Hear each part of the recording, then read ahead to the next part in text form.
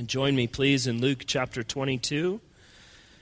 Luke 22, we continue in our series through the Gospel of Luke, and this morning we will be looking at verses 54 through 62.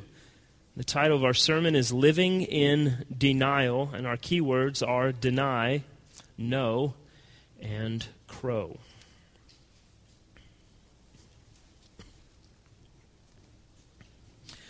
Now, one of the things that I love so much about Scripture is the clarity and the honesty in which it deals with people and their circumstances. And probably more prominently than anyone else in the Bible in terms of their humanity being on display for us. In the good, the bad, and the ugly, we have the Apostle Peter. And while it may be a minor point, I think it is well worth noting that many people want to claim that the Bible is nothing more than a human book by men and cannot be trusted, like we talked about in Sunday school this morning. And people tend to believe all the facts about other historical events that have happened based on writings of men from ancient times and places, the things we know about the Trojan War, the Peloponnesian War, and Joan of Arc, and on and on. These historical accounts are trusted. They're cited as factual. They're never questioned. And yet we have only a few manuscripts of their writing and none of the originals. They're considered undisputed, reliable, historical accounts. And all of these things are fascinating reads. They're remarkable, and I'm not suggesting that we shouldn't trust them as reliable, but as Christians, we are not the ones questioning reliability.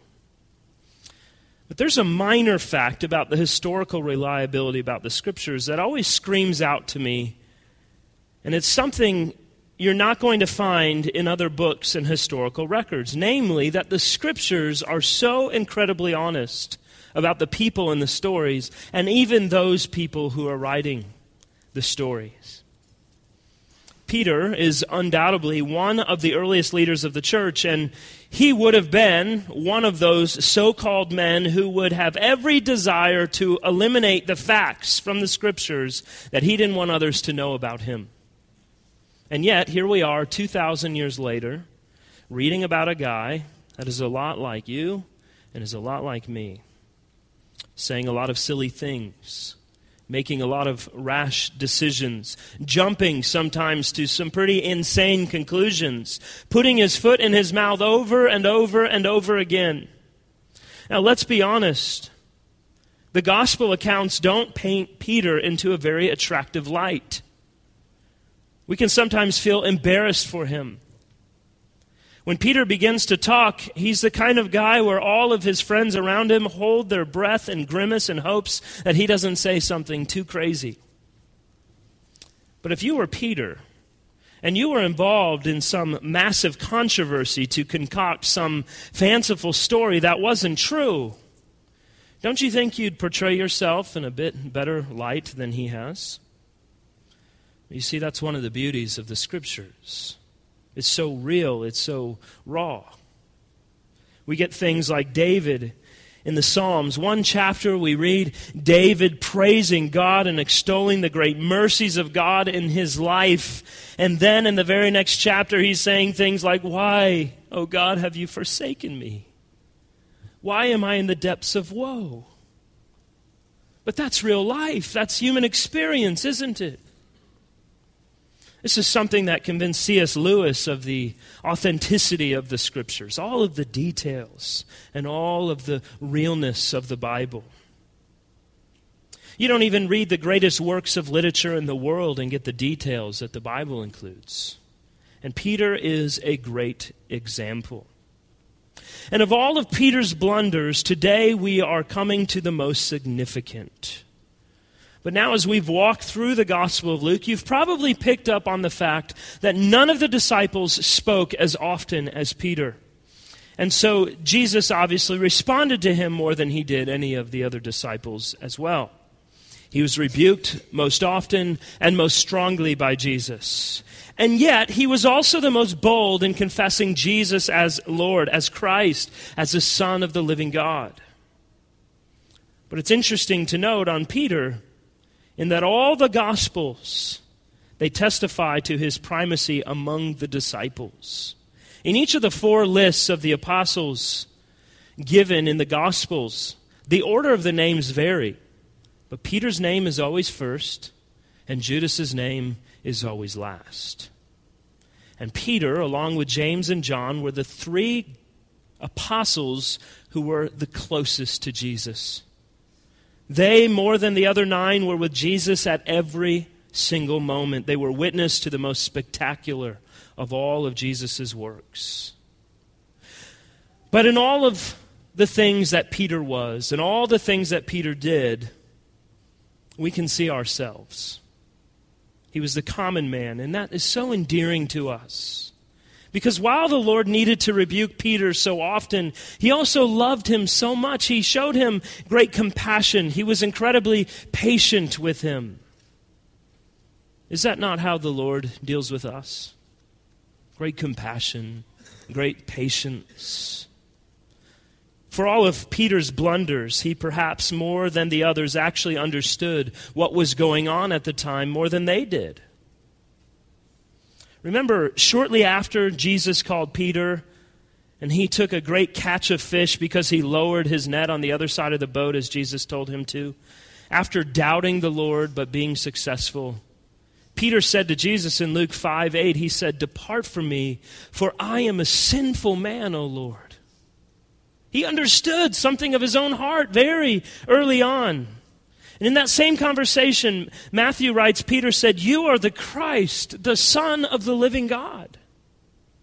And then as soon as Jesus talks about how he's going to the cross to die, Peter turns around and says, "Never, Lord, this shall never happen to you." Remember, it was Peter who said to Jesus, "Lord, if that is you out on the water, call to me and I will come to you on the water."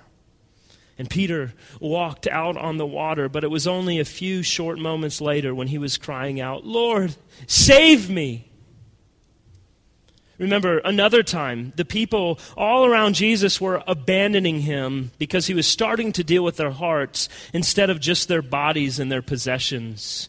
And then Jesus turned to the disciples and he said, "Do you want to leave also?" And Peter was the one who stood and responded and said, "Lord, where would we go? You have the words of eternal life." But we also see Peter, when Jesus lowers himself to wash the disciples' feet, almost rebuke Jesus and say, "You shall never wash my feet." But then, hilariously, Jesus explains what he's doing to Peter, and then Peter says, "Then, Lord, not just my feet, but also my hands and my head as well." So we get a laugh at Peter sometimes because he's so rash in the things he says and does, but we fail to remember that we've never walked on water as Peter did. How often have we shown the kind of faith in the Lord, if even for a moment?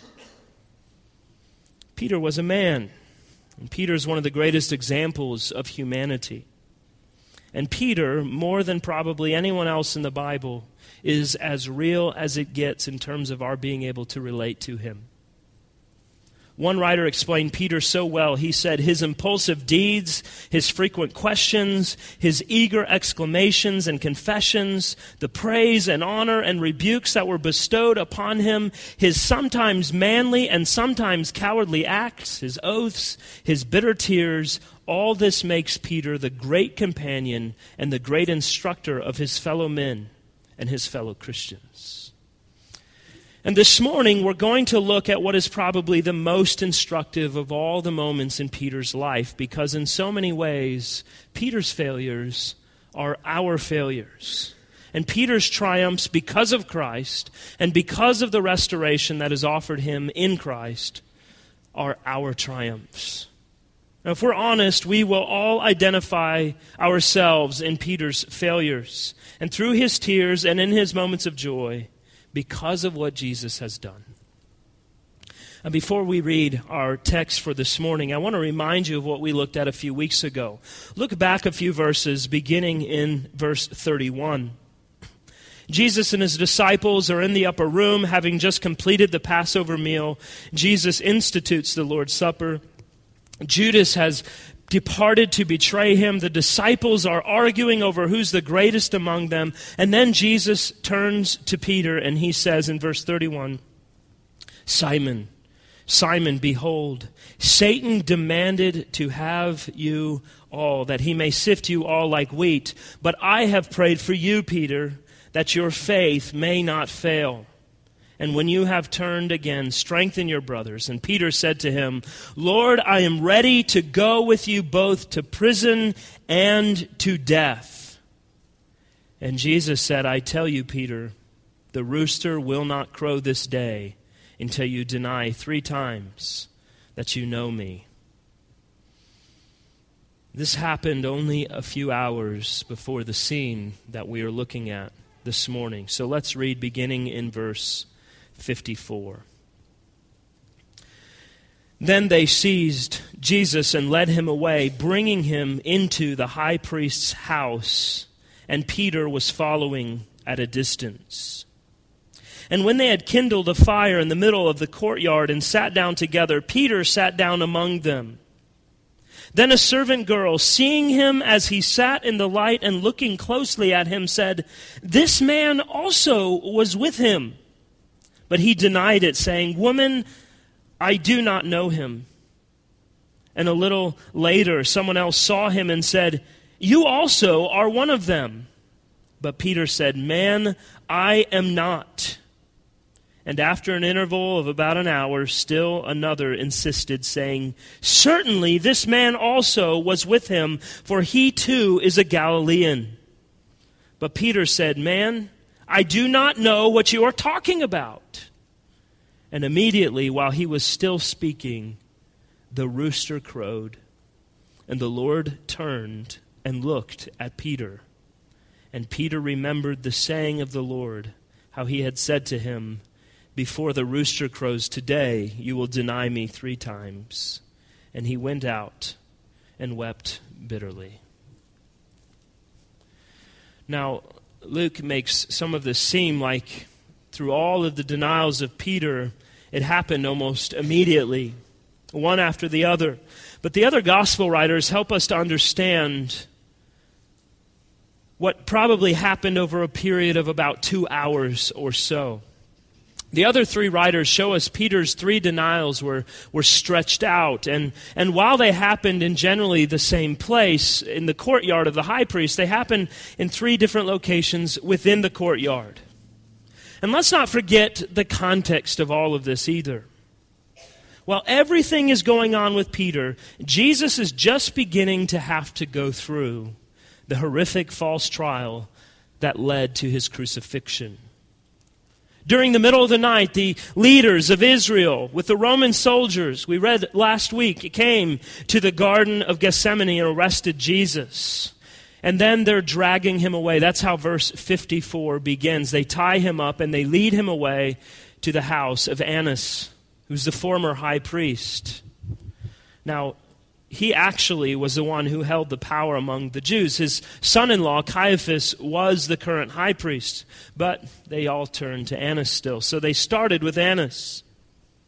And what were they doing there? They were attempting to find some kind of crime that they could accuse Jesus of. Something they could decide he was guilty of so they could put him through a trial and have some kind of legitimate reason to crucify him. After the trial at the house of Annas, there will be another trial before Caiaphas and the Sanhedrin, the council of the Pharisees and the Sadducees. And then after that, there will be yet another trial, just after dawn. So it's daylight. And in Jewish law, they could only have an official trial during the daylight hours. So this is when they will make all of their false accusations and trumped up charges look to be legal, legitimate on the surface. So it's between these first 2 trials, at Annas' house and then before Caiaphas and the Sanhedrin, where we see what's taking place, where Peter denies the Lord Jesus. So there's sort of 2 stories going on here. There's Jesus before Annas, and there is Peter in the courtyard. And the contrast between the two could not be more stark. Peter is failing miserably. He's crumbling. He's denying the Lord in a fearful situation. But Jesus is standing majestic. He's standing boldly and courageously before his enemies. Well, let's look briefly at how John writes about the events here. It's helpful to us as we walk through Peter's situation. If you want to look, it's John 18. We begin in verse 15. Simon Peter followed Jesus, and so did another disciple. Since that disciple was known to the high priest, he entered with Jesus into the courtyard of the high priest, but Peter stood outside at the door.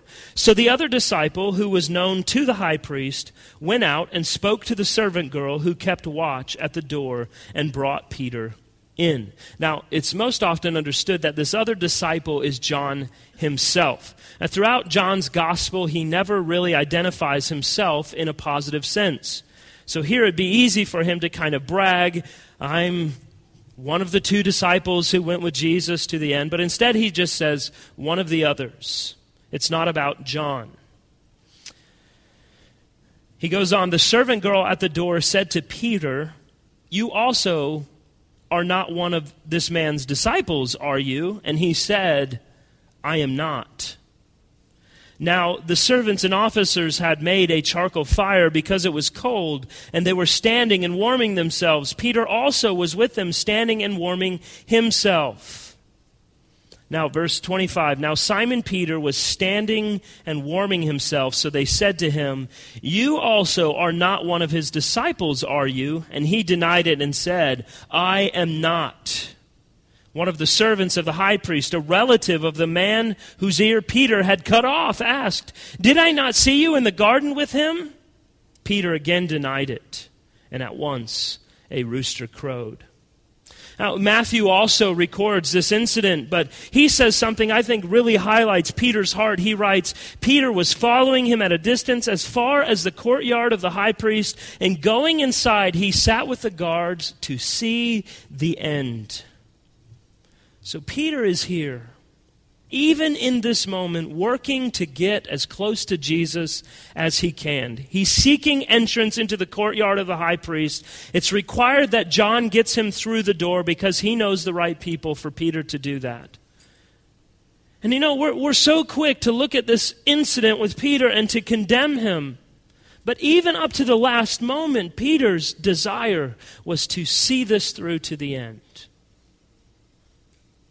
In fact, all of the other disciples had already disappeared. They're nowhere to be found.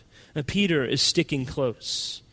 He wants to live up to what he has said. Even in the moment he had told Jesus that he would go with him to prison or even to death, and undoubtedly that was still in his heart. It was his intention. But sometimes our intentions don't match reality. This was Peter's intention up to the point of actually being challenged. And let's be honest, all of us are a little bit more bold before we have to actually face the music, aren't we? I'm always a little bit more willing to confront a brother and sister in their sin, or to share the gospel with a non-believer, or take a public stand on a moral issue, or put myself in a situation where I may be in danger for the sake of the gospel. I'm always a lot more willing to do those things when I'm not actually face to face with reality, but maybe sitting in my office, talking on the phone with a friend, or surrounded by other Christians who agree with me. But when I'm on the street and the Lord drops a tremendous opportunity for me to share the gospel, or when someone blatantly sins before me and I have an obligation to respond to that, how does it look then? How am I going to respond? You see, our intentions and realities are often quite different, and Peter displays that for us in a very sad situation. But this is what we love about Peter's story, isn't it? Peter's story is our story. He loves Jesus, but in a moment of weakness and fear, he denies Jesus. And here's where we need to be confronted in our fear of man and the sin of denying Jesus. When we seek our own safety as it pertains to the Lord Jesus Christ, we most often find ourselves in the greatest danger. Maybe not physically, but most certainly spiritually. Following Jesus, keeping our eye on Him, is always better in the end than sin and denial. The consequences of standing firm, the consequences of being faithful, they sometimes seem to be too great to bear. But this is why we need to be prepared. This is why Jesus told the disciples back in the garden, watch and pray that you may not enter into temptation. I read a quote from Kevin DeYoung earlier this week, and he said, if we have not prayed, lead us not into temptation today, we think too little of the devil and too lightly of our sin. That was the heart of what happened with the disciples in their denial of Jesus, wasn't it? Instead of staying alert and praying, Lord, keep us from temptation, what did they do? They slept. And what happened as they slept? They woke up confused, troubled, fearful. They fell into temptation, and they all ran away. The others just abandoned Jesus outright. Peter follows closely, but soon will go the same route as them. And here now we see Peter, a fire kindled in the courtyard. Peter sits down to warm up, to take the chill off the cool night. He was afraid. He was panicking. He was there, if nothing else, Peter was there to prove that he wasn't the betrayer that Jesus only hours earlier told him he would be. He's there to prove himself. He wasn't wrong. The Lord thought too little of him. He was underestimated.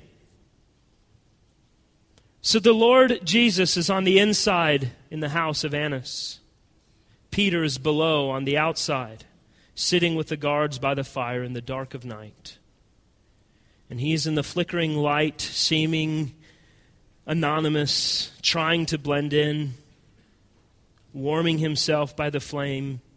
And it's there we see Peter's first encounter. He's recognized by a servant girl.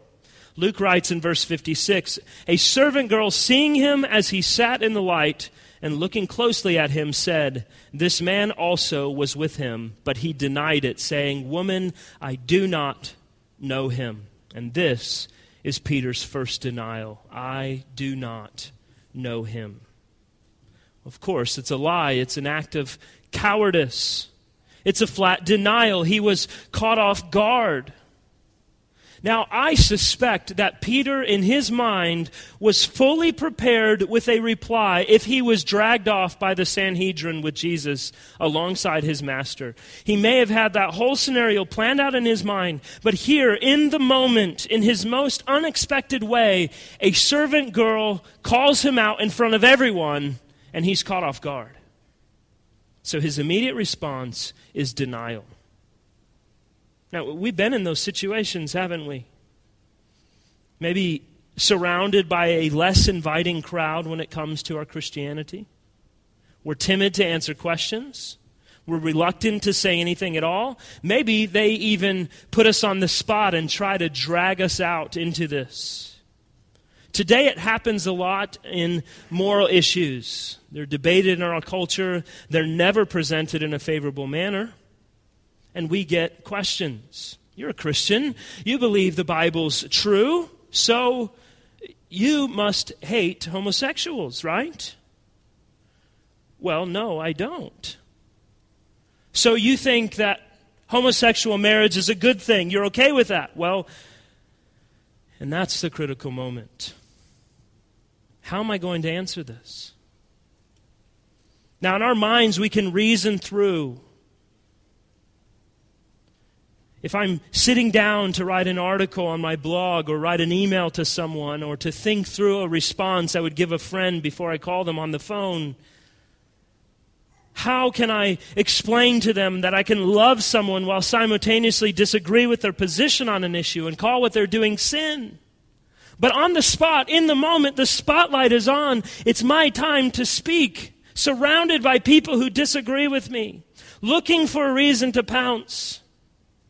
What's the easiest thing to do? Deny the truth. Agree with the person. Pretend like it's not that big of a deal. What's the right thing to do? Perhaps Peter's story is more our story than we're willing to admit. I don't know him. Peter's physically far off from the Lord right now.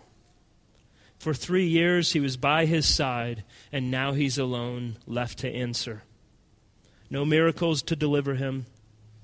And when he's all alone, he's a coward. Now, maybe he was ready for the big thing, but he wasn't ready for a little one. A little unexpected thing. A little servant girl brought him down. And his denial was immediate. He denied it before all of them.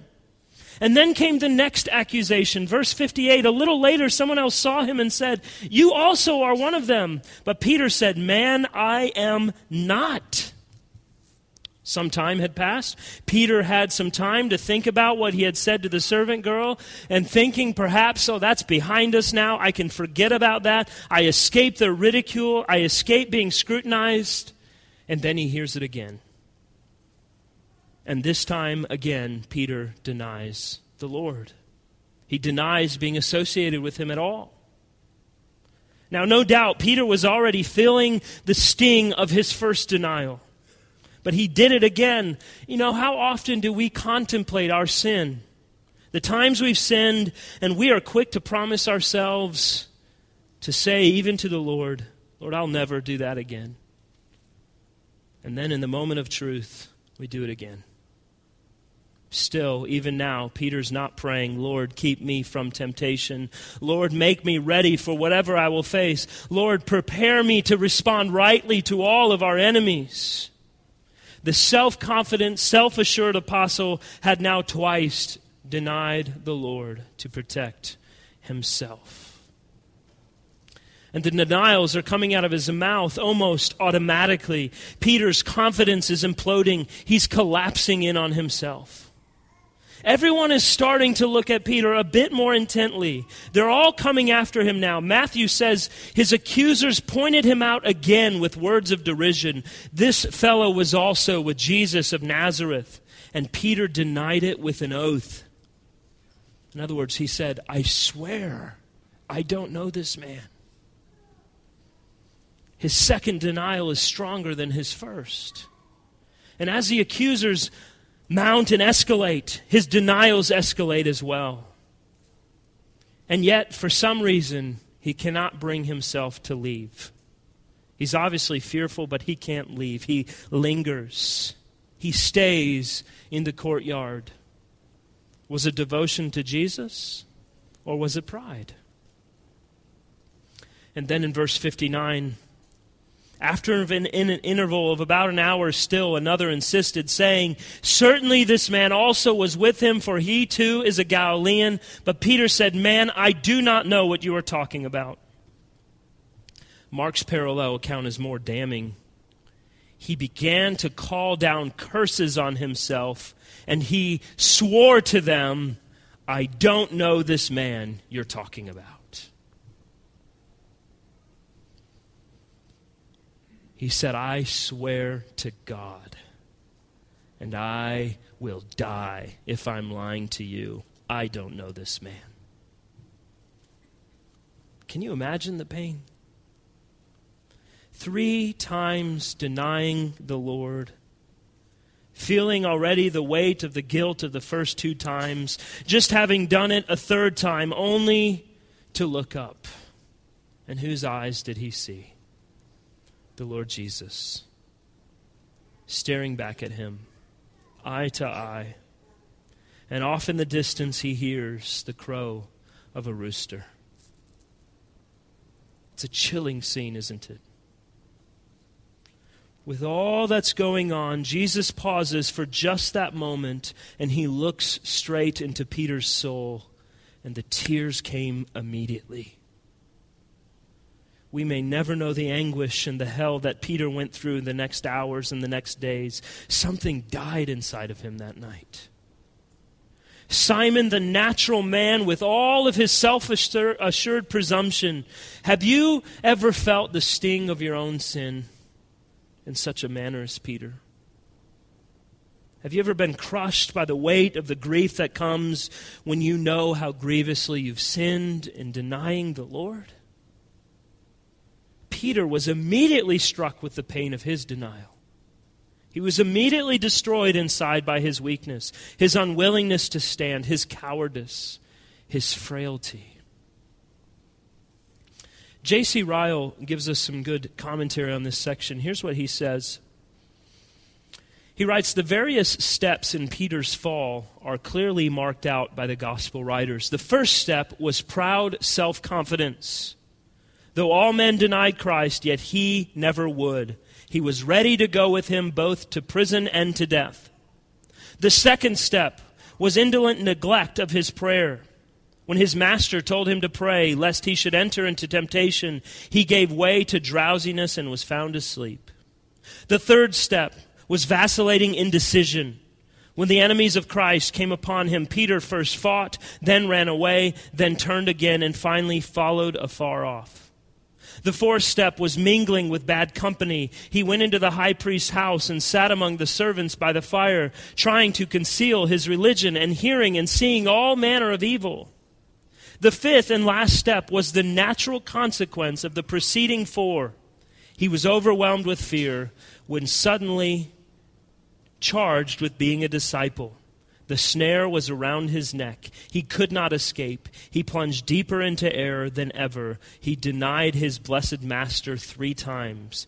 The mischief, be it remembered, has been done before. The denial was only the disease coming to a head. And see, the application in our lives should be obvious. Our sin, what we do when we deny the Lord in our words and our actions, it is something that comes as a result of the moment.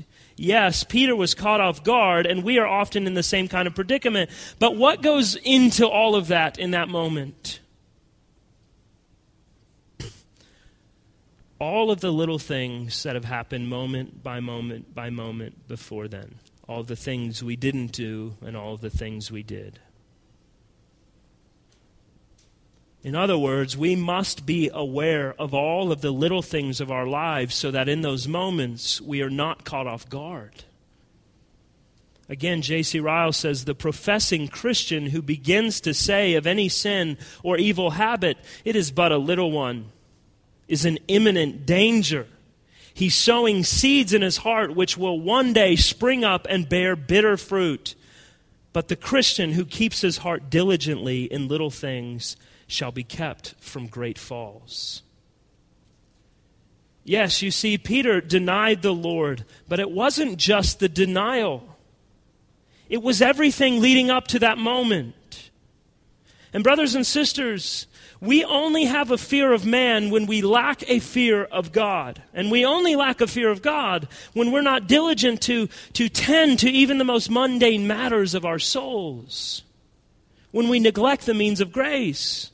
When we have no soul care, not feeding our hearts with the Word of God, not spending time before the Lord in prayer, not gathering with our families for worship and foregoing the gathering of the saints on the Lord's Day. Today, those things may seem very small. Tomorrow, it may seem insignificant. But when the time comes, how will we stand faithfully for the Lord instead of falling back in denial when we've cared nothing for our souls leading up to it? We must be ready. Our souls must be fixed on the Lord Jesus Christ, that we cannot, when we talk, help but say biblical things and speak biblical truth into the circumstances that we encounter. And we must wield the sword of the Spirit, which is the Word of God. But when we go into battle, you can't use my sword, and I can't use your sword. Each of us must have our swords, and they must be sharpened and ready for battle. How are you utilizing the means of grace? How are you keeping your heart prepared day by day for the onslaughts of the evil one? The world, the flesh, the devil, they are after us each and every day. How might we stand against them boldly, confidently, courageously? By fearing God instead of fearing man. Because we know God intimately through His Word and through His people who we share communion with. Any great athlete will tell you that practice should be as close to reality as possible, so when it's game time, there's very little difference. Are you pursuing holiness in your life? Are you striving to keep in communion with God each day? We must, lest we find ourselves listening for the rooster to crow, reminding us that we've denied the Lord. It's never the big sin that's the issue.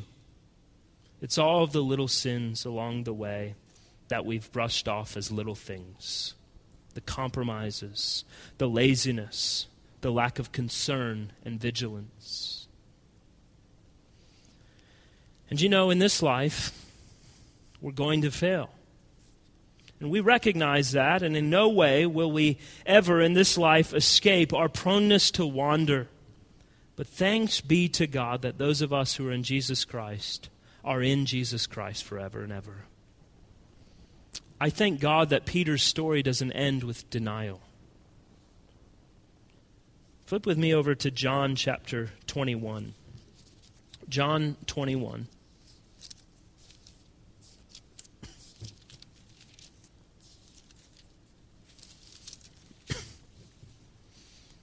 And we'll look at verse 15.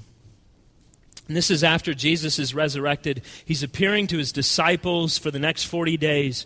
But here we see Jesus and 7 of the disciples. Each of them are beaten down and confused. They've all gone back to fishing because they didn't know what else to do. But Jesus addresses Peter in this moment. John 21, beginning of verse 15. When they had finished breakfast, Jesus said to Simon Peter, "Simon, son of John, do you love me more than these?" He said to him, "Yes, Lord, you know that I love you." He said to him, "Feed my lambs."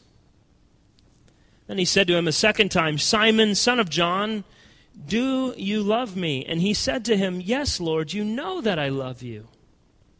He said to him, "Tend my sheep." And he said to him the third time, "Simon, son of John, do you love me?" And Peter was grieved because he said to him the third time, "Do you love me?" And he said to him, "Lord, you know everything. You know that I love you." And Jesus said to him, "Feed my sheep."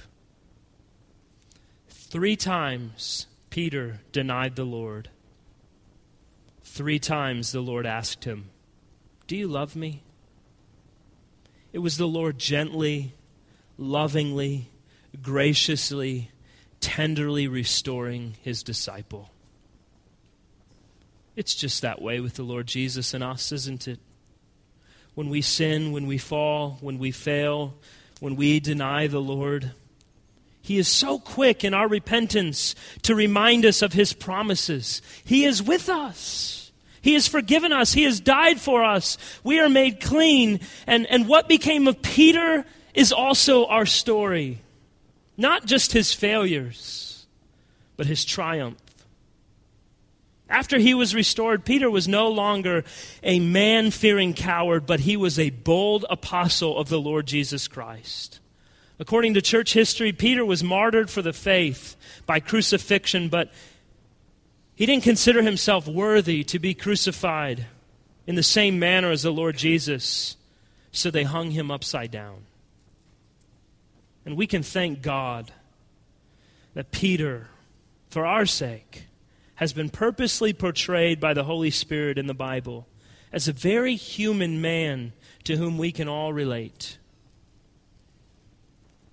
He is the type of all of those who have come to Christ in loving submission, but with the passing of time who have succumbed to independence and self-reliance. Peter is us. And Peter's experience is our experience writ large on the pages of Scripture so that we won't miss it. In Mere Christianity by C.S. Lewis, he wrote, "Though our feelings come and go, his love for us does not. It's not wearied by our sin or our indifference, and therefore it is quite relentless in its determination that we shall be cured of those sins, at whatever cost to us, at whatever cost to him." Dear believer, you will sin. You will repent. And praise be to God, you will be forgiven. There's no greater news than that. Let's pray.